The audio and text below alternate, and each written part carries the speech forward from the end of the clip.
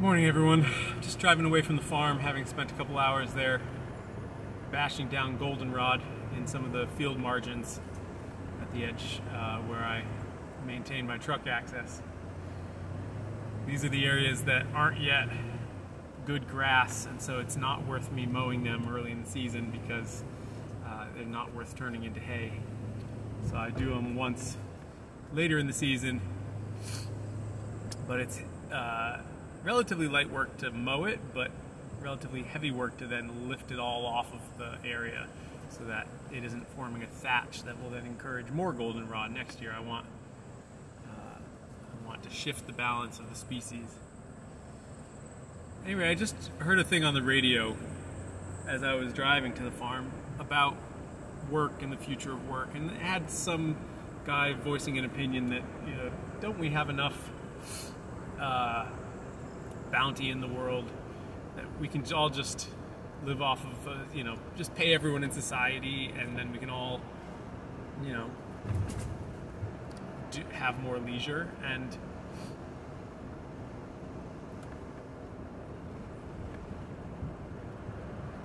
I both agree with that idea, but I also think he's missing something profound. He was speaking of wanting to do away with the Puritan work ethic, and spoke rather scornfully of the idea that, work, we used to see work as something that would build character in yourself, and he spoke as though that didn't matter and was no longer applicable. But I actually think that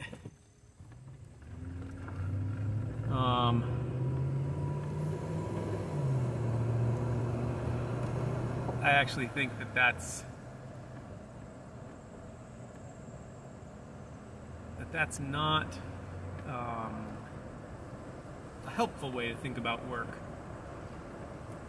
I think there are many people who do work that they don't love.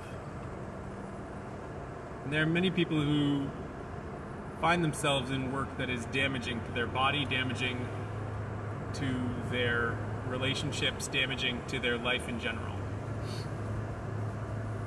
and not healthy for their mind. But that does not seem to me the end of the story, because I know that for me, work is a necessary part of a fulfilled life, a life that feels like I'm doing good things, not least of which because much of the work that I do feels necessary. It feels like I am making the world better by doing it. Sometimes in a physical way, like the work I was just doing now. Sometimes in a community sort of way, with some of the other work that I do. And to say that the Puritan work ethic is solely about making people into cogs in a machine seems like it misses. It's not just throwing the baby out with the bathwater. It actually misses the entire point of what work should be, could be. In that it is ideally something that makes you happy and fulfilled and glad about life and brings balance to your life. I don't know about you, but if I have too many days of leisure, whatever that might be, I end up champing at the bit to get back to work. And if you're not, it's probably because you dread your work. And so that's a sign that, well, work is not what it should be. But that's not a sign that work itself is bad. That's a sign that you need to do something about that situation. I also found it ironic that this guy who clearly spent his life writing books and thinking about this idea and perhaps teaching about it had found work that was meaningful to him. It just happened to be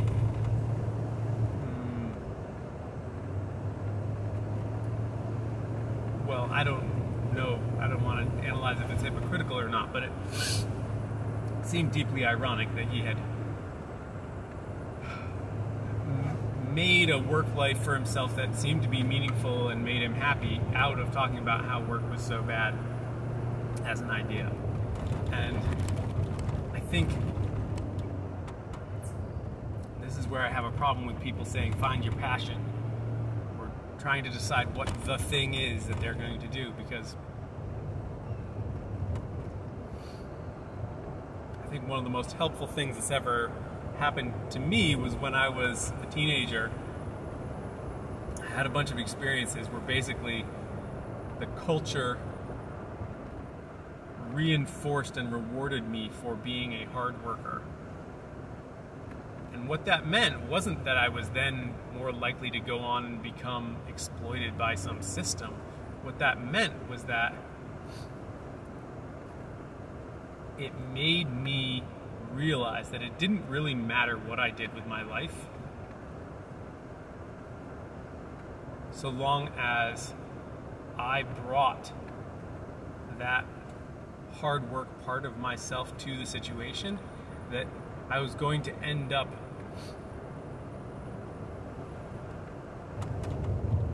bringing my passion for life to my work, bringing the qualities in me that define me as a person. I bring them to my work, whatever it happens to be. And some work I find more satisfying than other work. Over the years, it's changed. I've tried a bunch of things. Some stuff is stuck. Sometimes I'll do something, it'll work financially, but it won't work emotionally. It won't work mentally as something that I actually want to do. But it's not that I have decided what I want and then move heaven and earth to make that be the thing. It is that learning how to be a hard worker, learning how to take satisfaction in doing hard things, learning how to feel good about the hard work that I just did, allowed me to be flexible in what I actually spend my time doing. Now, I'll say a couple things. I think temperamentally, some people definitely prefer to work for somebody, and some people prefer not to. My wife and I are opposite on this. She wants to have a boss. She wants to be part of a community. She wants to be part of a system. She wants to be part of a arrangement where she gets feedback and where people tell her that she's a meaningful and important and valued part of that team. And I've had that, and I liked it when it was good, and I hated it when it was bad. And I came to the conclusion that I much prefer to just make all the choices for myself. And that means that I forego having someone tell me I'm a meaningful part of the team. I could build a team and then be the one creating that culture, and that certainly appeals to me in some ways, although not in others. Namely in the responsibility of it. But I think if you feel like,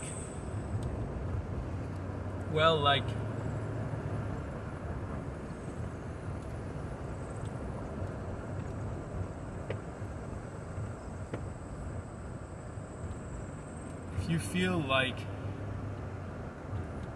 you don't like the work that you do, or you're doing something that you thought you would like, but you find that you're not actually enjoying it, it might feel entirely differently if you were doing it for yourself. This is why people so often, I think, love hobbies, is that you're doing it for yourself. And when people are scared of making their hobby a profession, it's because I think they feel like they're going to give up that feeling of making your own choices. And you can certainly set up a independent work or business where you feel like you're not making choices for yourself anymore. But you can set it up so that you are.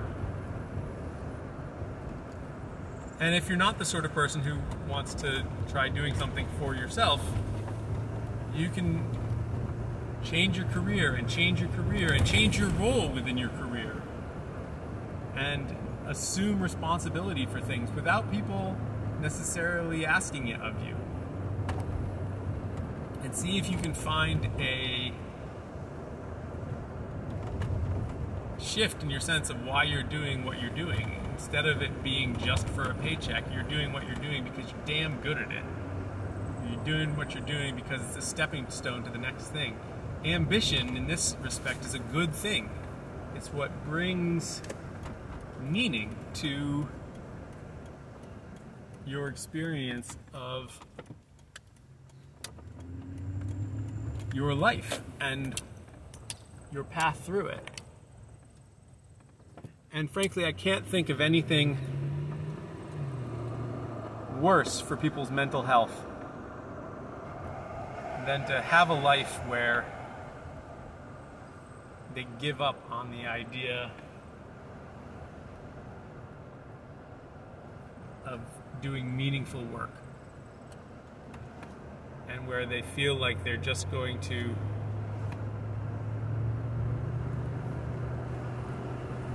try and spend their time as pleasantly as possible. That sounds like a life where you end up flattening out the valleys and the peaks, and you have just the dial tone of a life, and I don't want that. Thanks for listening, everyone. Talk tomorrow. Morning, everyone. My new studio build is causing some confusion among people who are wondering why I'm building it. And so I thought I'd take the time to articulate here what it is that I'm building and why I'm building it, so that hopefully I can point people to this episode who want a more in-depth discussion than I can type out with my thumbs. So, one of the directions I can feel my work and my desire to work with wood moving in is in making sculpture. And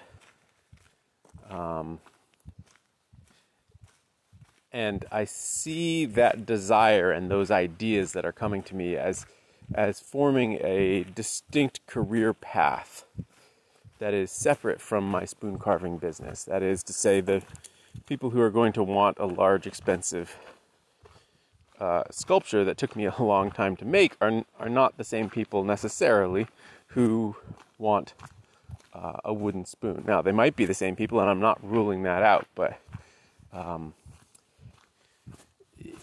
it is as far as I can tell, the way to establish a career as an artist is at the level I want to is through galleries, which means that I need to be doing work that a gallerist would be interested in, and frankly that coincides with the sort of work that I am interested in doing, which is pretty large scale and informed by what I have learned about working wood with making spoons, and certainly using some of the skills I have with using an axe, etc. But and using what I know about wood and how it behaves, but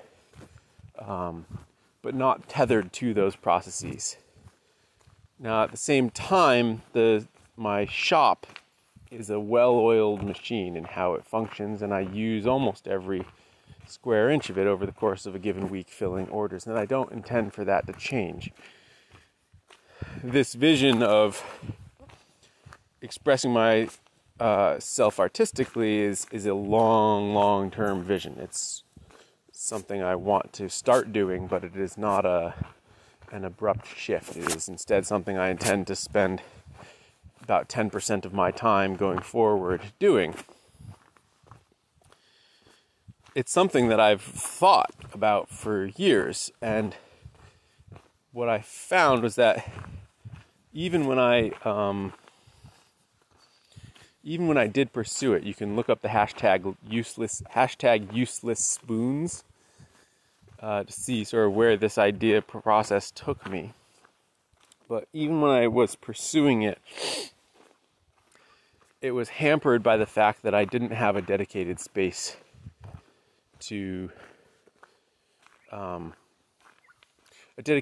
for this part of my life. And so the work that I did was never in a place where it could be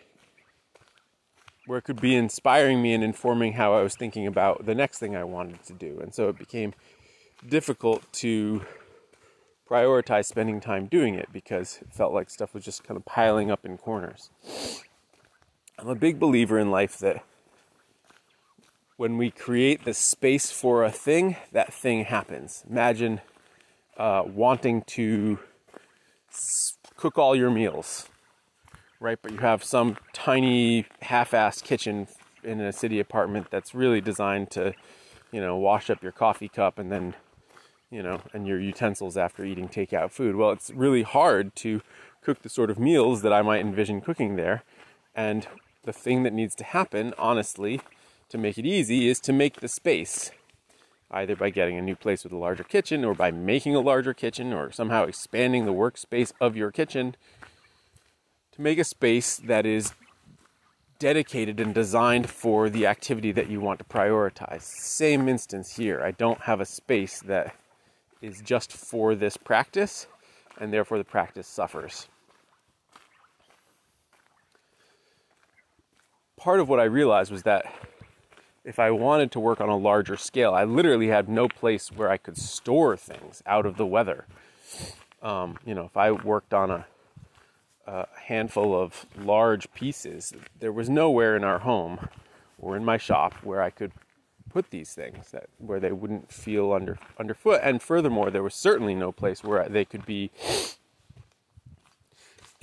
surrounded by the kind of space that you would normally see a piece of art surrounded by. Even if it's in your home, we often create space around art, whether by putting it on a mantelpiece or on a bookshelf, with a little space around it. And especially the sort of larger scale pieces that I have in mind, there is no place where I can have them live in my home, nor is the point to have them live in my home. I want them to go live in other people's homes. And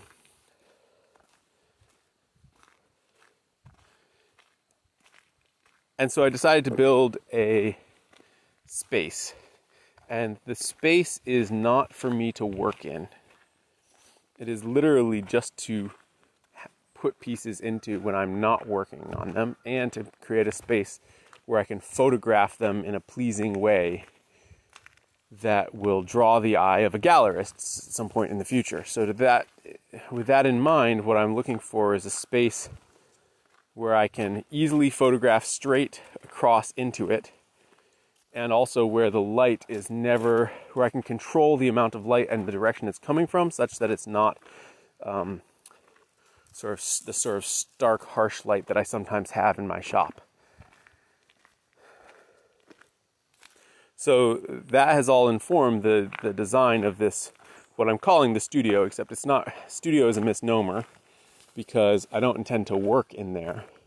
It's a studio because it has to do with my art practice, and not with my craft.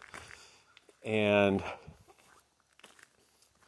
so it has one of the long walls is entirely composed of doors. So all of them will open, basically you can open the entire wall and take a photo looking straight in,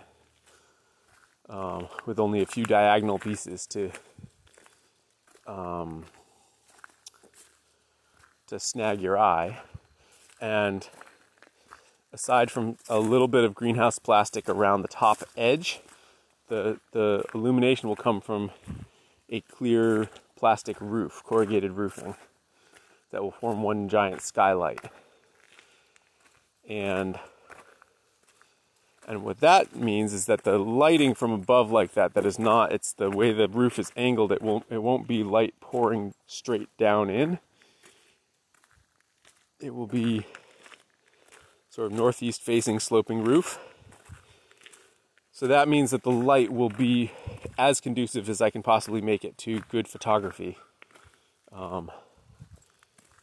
no matter what the light conditions are outside. And that's the idea, is to make it easy to take good photographs of my work so that I can build up a body of images that will intrigue gallerists, frankly. So when I realized that that's what I needed, I then thought to myself, well, okay, I'll build that in the spring. Next, or I'm a little busy right now, I'll plan to build it in the spring. And then I thought to myself, that'll set me back almost a year, because frankly, the time I have in the year that is the sort of the most open and free feeling is January, February, March, April, to some extent May. But if I build it in April or May, by the time we get to June, we're traveling, we're, all the things that happen with nice weather and visiting people more, and even though I don't intend to spend additional time doing this, again, it's supposed to be 10% of my work week, and therefore not actually increasing the amount of time I'm working each week. I just work less in the summer. There's more conflicts with my work time, and so I work less. And so if I were to wait until I could build this thing in the spring, I would essentially miss a whole year's worth of the prime time to do it. So then I thought, okay, well, so I should build this thing now, before my Christmas tree season starts. And frankly, now before I get even close to the Christmas tree season, because everything starts to sort of crunch up on itself as I get into October, and I'm frantically trying to put the gardens to bed and do all this stuff to ramp up for the Christmas tree season. So it went from being something where I thought, oh, okay, this is the logical next move, to thinking, oh, well, I should do this right now. And frankly, the idea is to get the biggest bang for my buck, both in terms of money and in terms of time spent. So if the goal is to have a physical enclosed space that photographs well, that can house the product of this portion of my time, but is not a space I need to work in, well, what is the design, given the constraints of where I want it to be, and the space constraints of being able to build a shed without electricity, without a building permit, which around here is 120 square feet. What are the constraints within that, and the slope that I want to build it on up the hillside? How can I make a structure that does what I want it to do for the least amount of money and time to construct it? So that's what I'm doing, and I'm really excited about it. I think it's going to be, it feels like sort of the next chapter in my career. And it definitely feels like the sort of situation where making the space makes the space in my life for this thing to exist.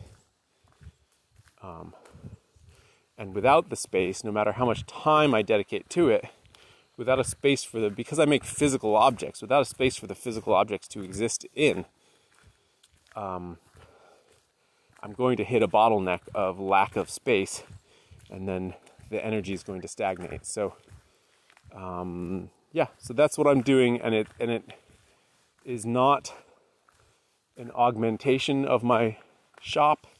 It's not a replacement of my shop. It is a great opportunity to take the lessons I learned from building my shop and do things a little bit better this time.